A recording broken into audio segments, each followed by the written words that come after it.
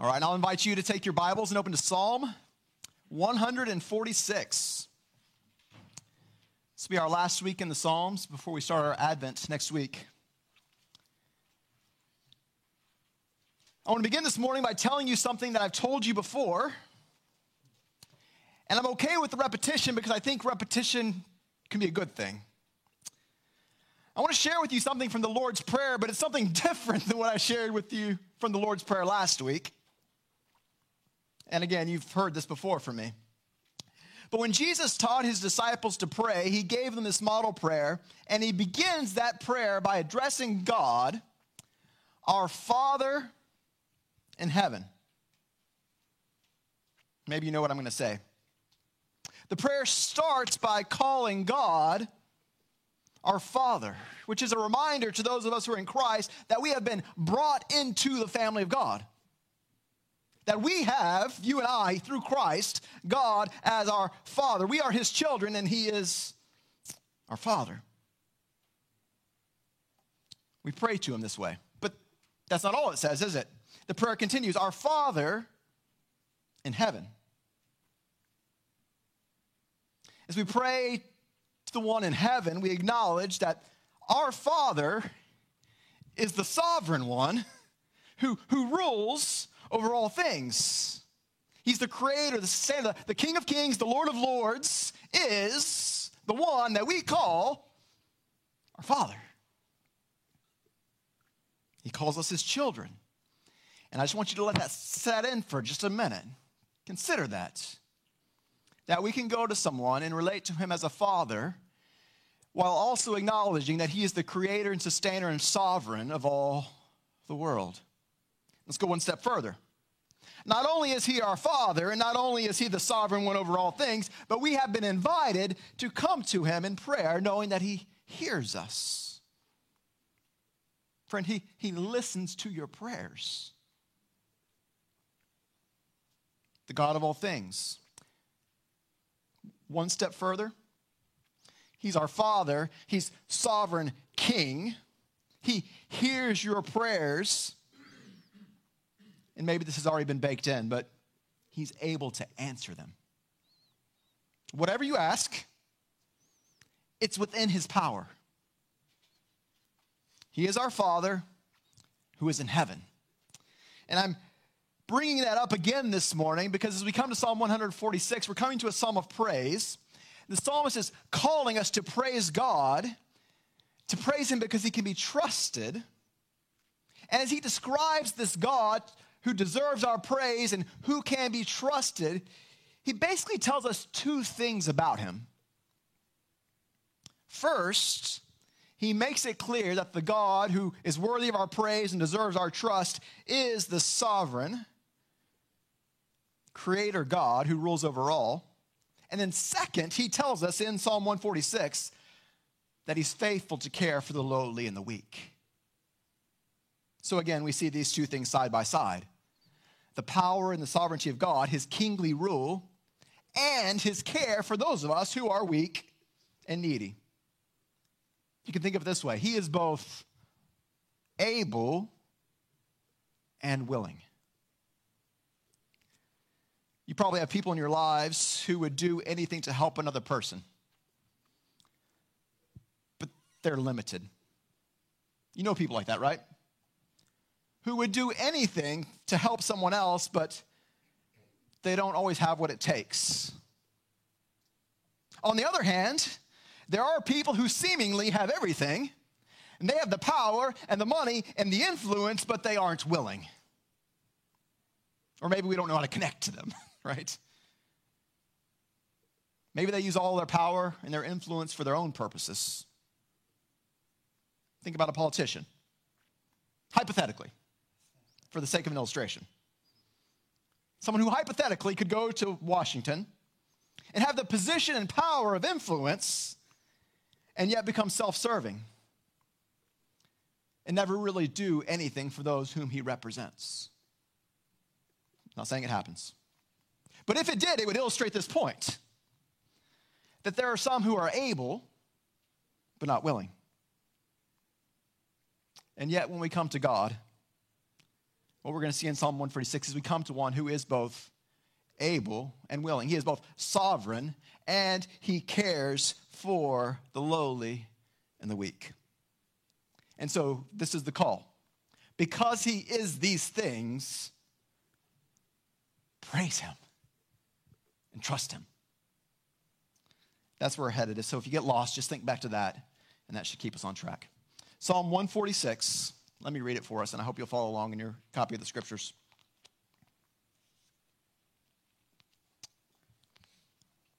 Hear the word of God.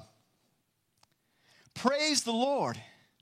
Praise the Lord, O my soul. I will praise the Lord as long as I live. I will sing praises to my God while I have my being. Put not your trust in princes, in the Son of Man, in whom there is no salvation. When his breath departs, he returns to the earth. On that day, his plans perish.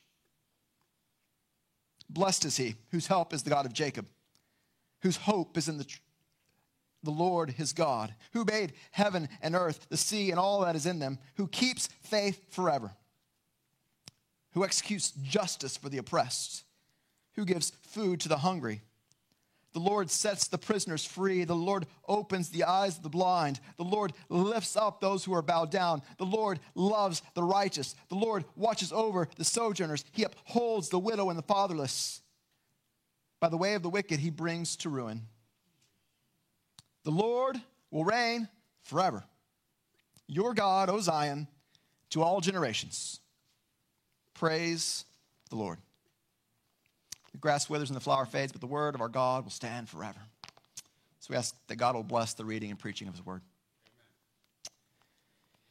It is the week of Thanksgiving, and so it makes sense for us to start our week in a psalm of praise. It would feel wrong to kick off our week of giving thanks with a psalm of lament. I decided not to go to a gritty, imprecatory psalm where God destroys all his enemies. Those psalms have a place. We have spent time in them, but today it seems fitting to go to a psalm of praise. And as we come to Psalm 146, it's worth noting that it begins the final section of the book of Psalms. There's 150 psalms, and these last 5 are all psalms of praise. In fact, they all begin and end the same way. And you can look, just cross your page there, 146 to 150. They all begin with the words, praise the Lord, and they all end with the words, praise the Lord. Or, if you were to read it in Hebrew, it would sound something like this. The beginning word and the last word, alleluia. Did you know that was a Hebrew word? It's actually 2 put together. Halal, which means to praise, and Yah, which is a contraction for Jehovah. Hallelujah. Could you say it in a way that you'd hear that? Praise to Jehovah, hallelujah. As a side note, that might be helpful because we sing songs that include that word, don't we? And maybe you always thought it seems happy. Well, now you can do some translation in your head. We're singing, praise the Lord. And we have this word, hallelujah, or translated in most of our English translations, praise the Lord at the beginning of each of these last 5 psalms. You know, as we go through the psalms, and we've spent, I think we're now up to 54 psalms that we've considered together as a church, sporadically over the last few years. We've seen psalms of lament, psalms of suffering, psalms of confession, psalms of thanksgiving. But doesn't it seem fitting, because all those psalms, lament, suffering, confession, all those psalms, most of the time, are pointing us back to a faithful God, right? There's a couple that leave us hanging a little bit, but for the most part, even the songs of greatest lament still point to a faithful God. Doesn't it make sense that this group of 150 psalms would be concluded by praising that God who has seen us through lament and confession and suffering and the rest?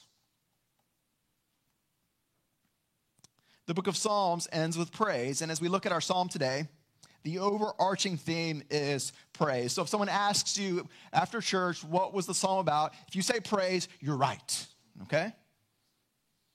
And we see it there in the verse, the psalm begins, praise the Lord. It's a call to praise. As we keep going, we see that the psalmist himself responds to his own call to praise. See that in verse 1?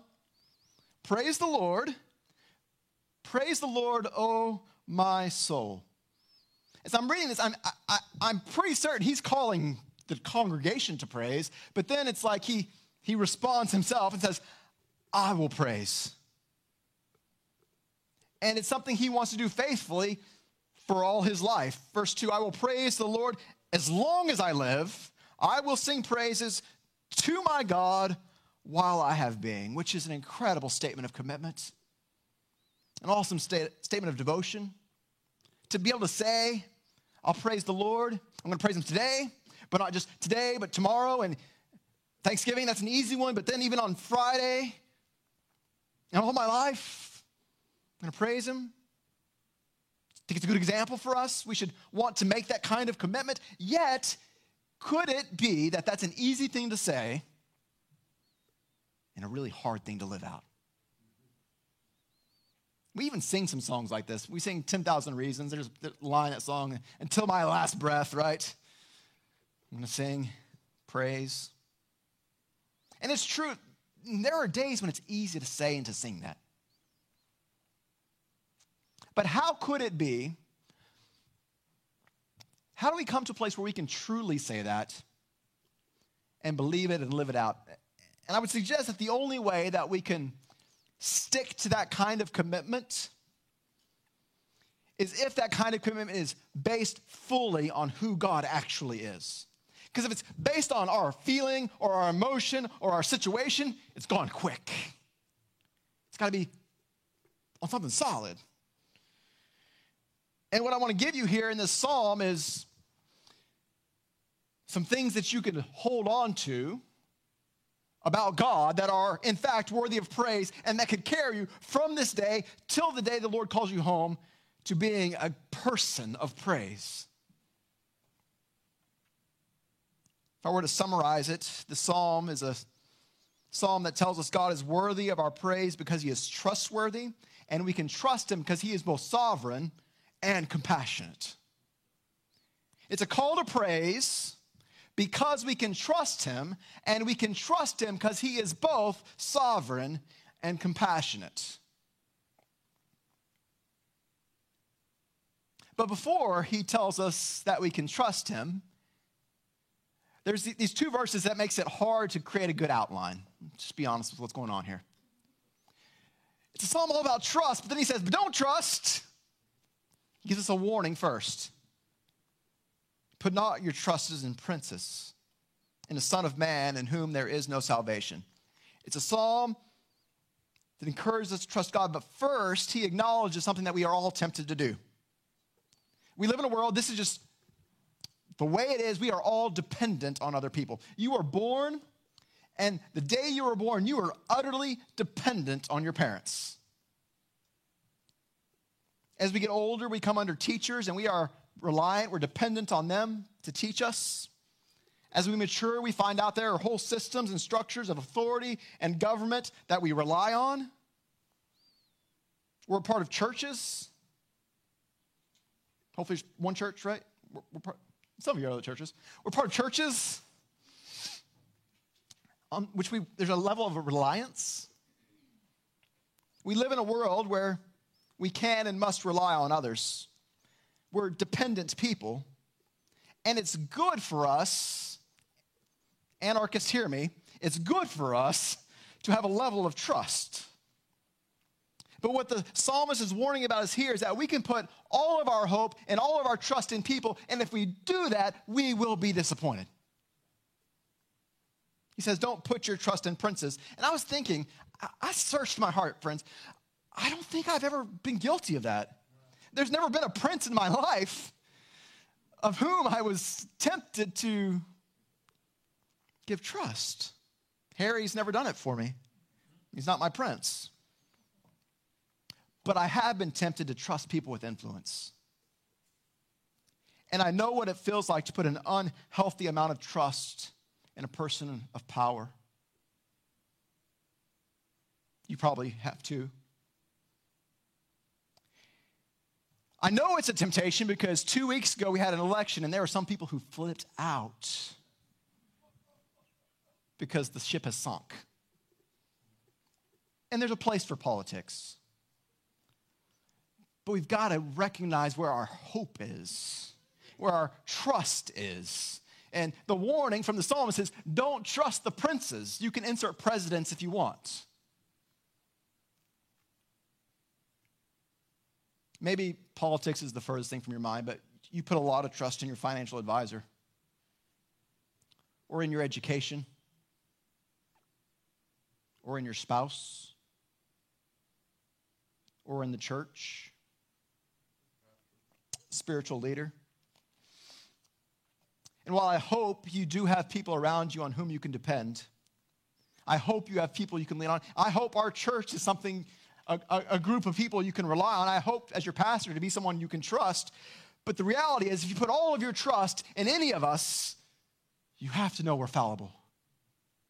Every person, every organization you're inclined to trust will let you down. Even if they are as perfect as they can be for as long as they have, they are temporary. That's what we see in verse 4, isn't it?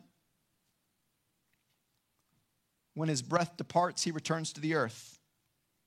On that very day, his plans perish. There's probably an illustration here from Queen Elizabeth, and she lived for a long time, and a lot of people depended on her. She's gone. It's a stark reminder of the nature of life. There is a day when all of us will breathe our last breath, and it's true of every one of us from the greatest to the least. Our lives will end. The psalmist says we will return to the earth. If you're familiar with the Bible, that probably sounds familiar. Think back to Genesis, when Adam and Eve have sinned, and then God goes to them and tells them the consequences of their sin, and he says to Adam in particular, by the sweat of your face you shall eat bread till you return to the ground. There's that phrase. For out of the ground you were taken, for you are dust, and to dust you shall return. Now, let me just be clear. We're more than dust. We have eternal souls. But the point in both Genesis and Psalm is true. God made us from the dust, and when our life is over, our bodies return to the dust. The point the psalmist is making is that our lives are temporary. They are numbered. And it's true of all of us. And this is the warning. Don't put all of your hope, don't put all of your trust in people, even important, influential people, because they're temporary and their plans, even their best plans, have an end date.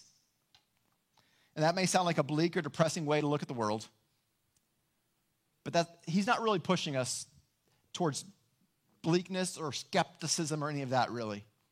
What he's pushing us towards here, friends, is a contrast. If we trust people completely, we will be disappointed. But here's the contrast. We have a God who's forever trustworthy. What he's doing here is not making a room of skeptic. He's turning our eyes upward. Psalm 118 says it well. It is better to take refuge in the Lord than to trust in man. It is better to take refuge in the Lord than to trust in princes. It's better. And that's the point. And as we keep reading, we see there's actually blessing for those who put their trust in God. Verse 5.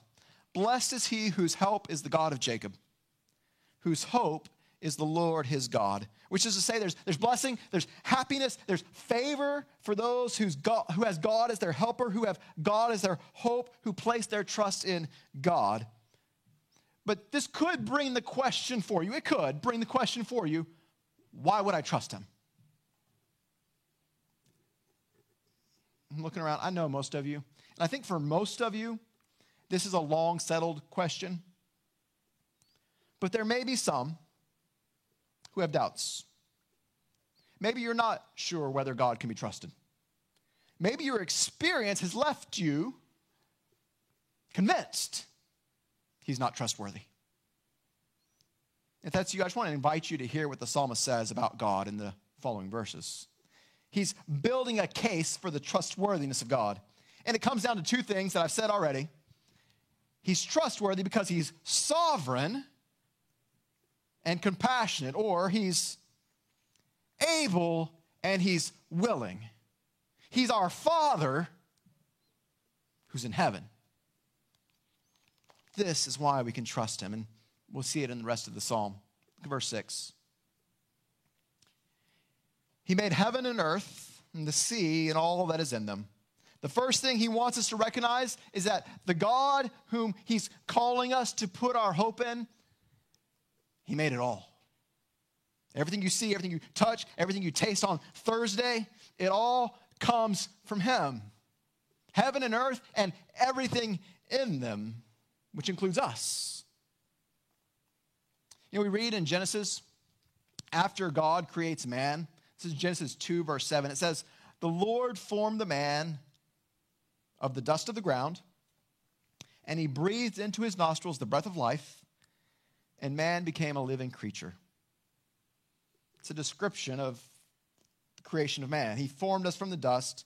He gave us breath. We sang that song. It's our breath. It's your breath in our lungs. He gives us the breath that we have. And I want you to see what the psalmist is doing. This is a really cool contrast. He's told us up in verses 3 and 4, you're going to return to the ground. Your breath is going away. We're dust, and to dust we return. But God is the one, he says here, who made the dust. One day you will breathe your last breath, but God is the one who created breath. So follow the argument. Don't put all your trust in those made of dust. Trust the one who created the dust. Don't put your hope in those whose breath will be lost. Trust the one who created breath, who created life, who lives forever. He made heaven and earth and all that is in them. Let me say this. My fear would be that you would hear this and think that we're trivializing life.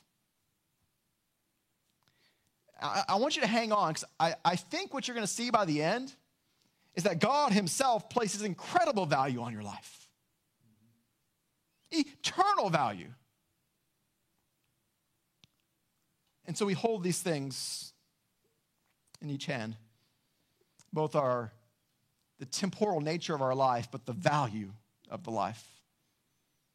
He's helping us see the difference between trusting man and trusting God. We trust God because he's the creator of all things, because he's always been and will always be. But remember, he's not only the God who's in heaven. He's not only creator God. He's also our Father. And we start to see hints of that as we keep reading. Verse 6. Who made heaven and earth, the sea, and all that's in them. And then we get this short phrase. It says, he keeps faith forever. I always like to tell you when there's phrases that make the translators go home mad. This is one of them. He keeps faith forever. But most everyone agrees that the meaning is clear. He guards faith. He's the faithful one. His faith will never be released. His faithfulness keeps going. He's faithful. Isn't it significant that he's not only creator, but he's a faithful creator? It makes a difference, doesn't it? That he's dependable. When I was in elementary school, I remember having a thing where I dressed up like a pilgrim or something. And we recited Psalm 100. It's a good Thanksgiving psalm, and I learned that when I was dressed as a pilgrim, that this is a good Thanksgiving psalm. We read it together earlier, but it brings together these two things, the idea of God as creator and God as faithful. I'll just read part of it. He says, know that the Lord, he is God. It is he who made us, and we are his people and the sheep of his pasture. Enter his gates with thanksgiving. That's why I was dressed as a pilgrim. Enter his gates with thanksgiving and his courts with praise. Give thanks to him, bless his name, for the Lord is good. His steadfast love endures forever, and his faithfulness to all generations. See these things brought together? He made us, we are his, and he's faithful. We can entrust God because he is creator, but not only creator, but faithful creator.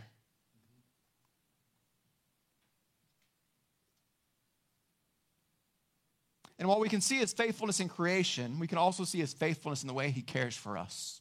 And that's kind of the big idea of verses 7 to 9. I told you earlier that there are some people who want to help but can't. And there are some people who can help but won't. Up to this point, we have established, I think, that God is able to help, but maybe there's still the question of whether or not he will. In the next few verses, we're invited to see the heart of God. We don't have to trust him solely because of his raw power. We can trust him because of his nature, because of his compassion for the weak and the lowly. Look at verse 7. Who executes justice for the oppressed, who gives food to the hungry.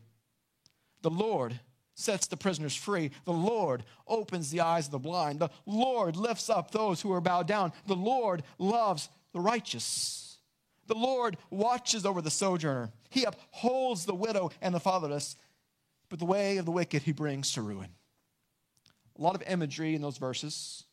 Descriptions of those who are helpless and defenseless. In the list we see those who are weak and needy.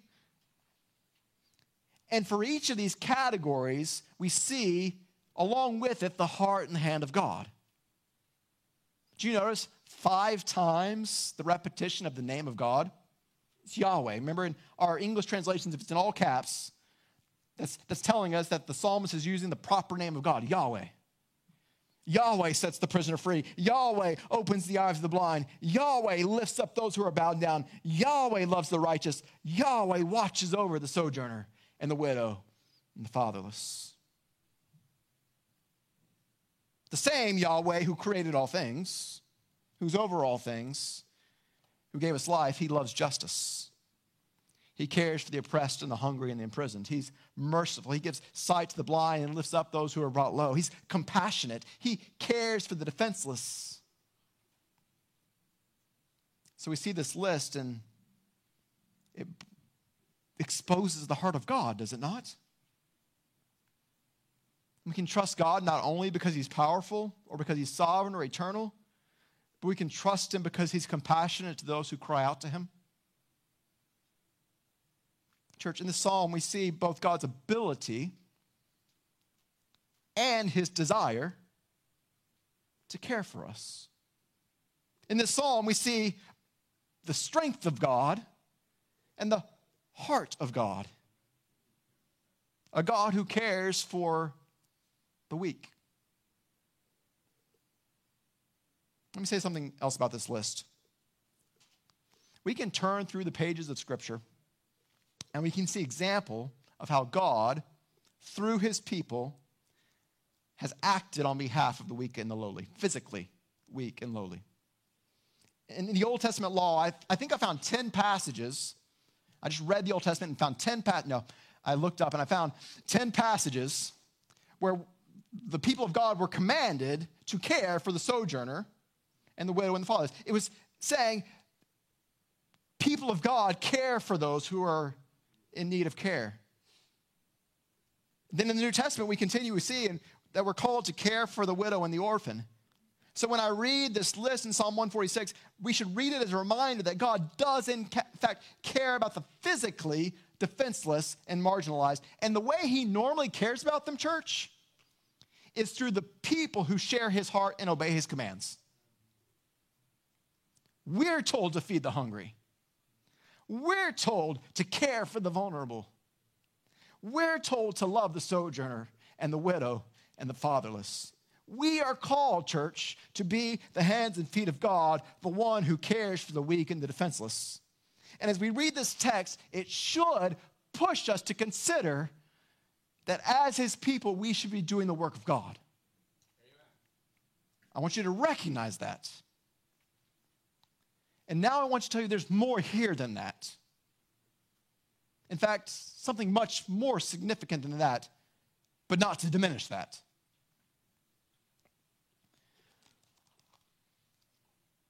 What we must recognize is that the psalmist is pointing us here primarily to God's compassion for sinners.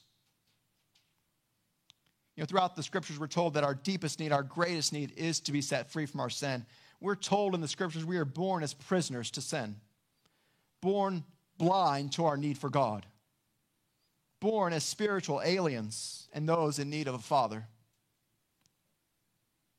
The primary message of Scripture, the primary message, and we just acknowledge the Bible speaks to justice for physical issues. But the primary message of Scripture is that God came to free those who are prisoners to sin. The primary message of Scripture is that God came to open the eyes of those who are blinded by sin, to rescue those who are spiritually oppressed and enslaved to their flesh. The primary work of God, and if you really want to know the heart of God, then you have to recognize the lengths he went to in order to rescue his people from sin. For those of you who know the scriptures, you may recognize this list and think, I didn't think it was in Psalm 146. It's not only in Psalm 146. It's also in Isaiah 61, verses 1 to 3. Isaiah prophesies there would be one who would come, who would bring good news to the poor, who would bind up the brokenhearted, who would proclaim liberty to the captives, and would open the doors of the prison to those who are bound. A prophecy given by Isaiah in the Old Testament. Fast forward to the New Testament. Jesus has come, God in flesh, to live among creation. And there was a day when he goes into the synagogue, and he was called upon to read the scriptures. And whether he chose it or it was the reading for the day, he came, the scroll was in front of him, and he read from the prophet Isaiah. I just want to read the account for you. Luke 4, starting in verse 16. Jesus came to Nazareth, his hometown, where he had been brought up. And as was his custom, he went to the synagogue on the Sabbath day and stood up to read. And the scroll of the prophet Isaiah was given to him, and he unrolled the scroll, and he found the place where it was written. So you have it in your mind? He's reading from the Old Testament. The Spirit of the Lord is upon me, because he has anointed me to proclaim good news to the poor. He has sent me to proclaim liberty to the captives, the recovering of the sight to the blind, to set at liberty those who are oppressed, to proclaim the year of the Lord's favor. It's Isaiah 61. He rolled up the scroll, he gave it back to the attendant, and he sat down, which was the position of a teacher. Y'all would all be standing, I would be sitting, okay? He sat down. The eyes of all in the synagogue were fixed on him, and he began to say to them, today the scripture has been fulfilled in your hearing. Which is a Bible way of saying, that's all about me, folks. I'm the one Isaiah spoke of, who came to proclaim good news to the poor, who came to proclaim liberty to the captives, the recovering of sight to the blind, to set at liberty those who are oppressed, and to proclaim the year of the Lord's favor. It's true, and it's me. And let me say this. During his time on earth, Jesus physically restored the sight of blind people. And he physically cared for those who were poor and oppressed.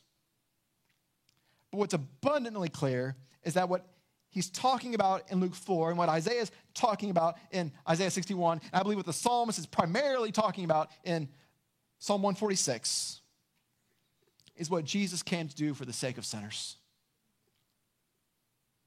God sent his son to rescue sinners. Jesus came to save all who will believe from the penalty of their sins. He came and he died. Not to accomplish social justice. Although I told you that's important, right? That's not why he ultimately came. He came so sinners could be set free. He showed us the heart of God. Creator God, sovereign God, almighty God cares deeply for sinners like you and me. Amen. He loves us so much that he sent his son to be the sacrifice. Friend, I told you earlier, I'll tell you again.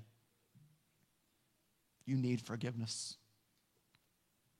And without it, you're eternally separated from God. But for all who call on him in faith and repentance, you can be reconciled. That's a good word. reconciled to God, brought into right relationship with your Creator, and given the hope of eternal life, resurrection, instead of eternal punishment. Jesus came so that all who repent and believe will be saved. This is why he came. And the Bible tells us that all who believe in him will be made righteous. If you look back at the psalm, maybe you noticed in verse 8, we're told the Lord loves the righteous. And then down in verse 10, we're told that the way of the wicked he brings to ruin. And the scriptures are clear. While God is compassionate towards those who cry out to him in faith and receive the righteousness of Christ, he is also the judge of the wicked. And our psalmist makes that clear here. Let me just say, it's not inconsistent with his compassion. His justice is not inconsistent with his compassionate heart. In this section of the psalm, our attention is turned both to his compassion and his justice. And I want you to know, if you call out to him, you will receive his mercy and compassion. But if you don't, then you will receive his wrath and his justice. What we're seeing here in this part of the psalm is the heart of God. He came to save sinners. Now let's zoom back out, and maybe you could tell me what the main theme of the psalm is. Maybe you can't. It's praise. The main theme of the psalm is praise. We're being called to praise God because he can be trusted. And we can trust him because he is both compassionate and sovereign. And as we come to the end of the psalm, we have another reminder of his sovereignty. Look at verse 10. The Lord will reign forever. Your God, O Zion, to all generations. Praise the Lord. By this point in the sermon, I hope you recognize that God is worthy of our praise and our trust, not only because he's compassionate, but also because he will reign forever. Because it's one thing to have someone who's willing, but if they're not able, then it doesn't help. I mean, we feel good, but we still need help. Church, the one who cares for us and defends us will never be defeated. The one who saved us from our sins will never be overpowered or overcome. The one who promises eternal life will reign forever. And if there was any doubt about the duration of his reign, then our trust in him would be uncertain. Remember, don't trust in princes. Their life ends. So trust in the one whose life and reign never ends. Amen. He's king forever. And the king who reigns forever is also your Father. So you can trust him. Because not only is he able, but he's willing. Hallelujah. Praise the Lord. That's how the psalm ends. It's the same way it started. Praise the Lord. And it's a praise that should go beyond singing. It's a praise that should go beyond Sunday mornings. It's a praise that should ooze out of every part of our lives. It's a praise that should make us obedient. It's a praise that should make us evangelistic. It's a praise that should lead us to have the kind of heart that God has for the weak and the vulnerable. We should be people of active, life-changing praise because we have been bought by the God who is sovereign and compassionate. And maybe that's where we should end. There's a couple more things I want to do. I think it's important that we connect this. If we just leave saying, celebrate Thanksgiving, then we've kind of missed the point, haven't we? I want to acknowledge once again that you may be tempted to trust in things and people that will ultimately fail you. So I want to encourage you this week, as you read about the imperfections of the government, as you work with imperfect people, as you recognize the imperfections of your spouse or of your parents or of those who have authority over you in your work, as you recognize the faults and frailty of those around you, you may be tempted at times to despair. Fox News will tell you to despair. Your coworkers will tell you that because of the decisions your boss is making, you should despair. Church, as you see the limitations of trusting people who are prone to weakness, I hope you'll be reminded that you're cared for by the one who will reign forever and who has no limitations and who cares for you. One other thing. I hope this doesn't happen this week. But at some point, all of us are going to lose people around us to death. On those days, we will be reminded in the most brutal way that our life on earth is temporary. And friend, I hope Psalm 146 is a psalm that you can use now to prepare yourself. These are truths that we must rehearse now. That while life is temporary, there is a God who is eternal, and we can trust him with eternity. This is a truth that can give us hope on days of despair. It's a message that we should share with others so that they too can have hope on their final day.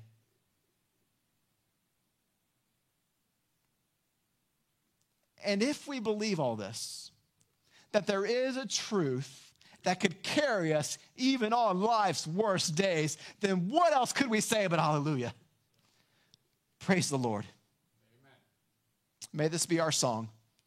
I will praise the Lord as long as I live. I will sing praises to my God while I have my being. May this be our song today and forever. Let's pray.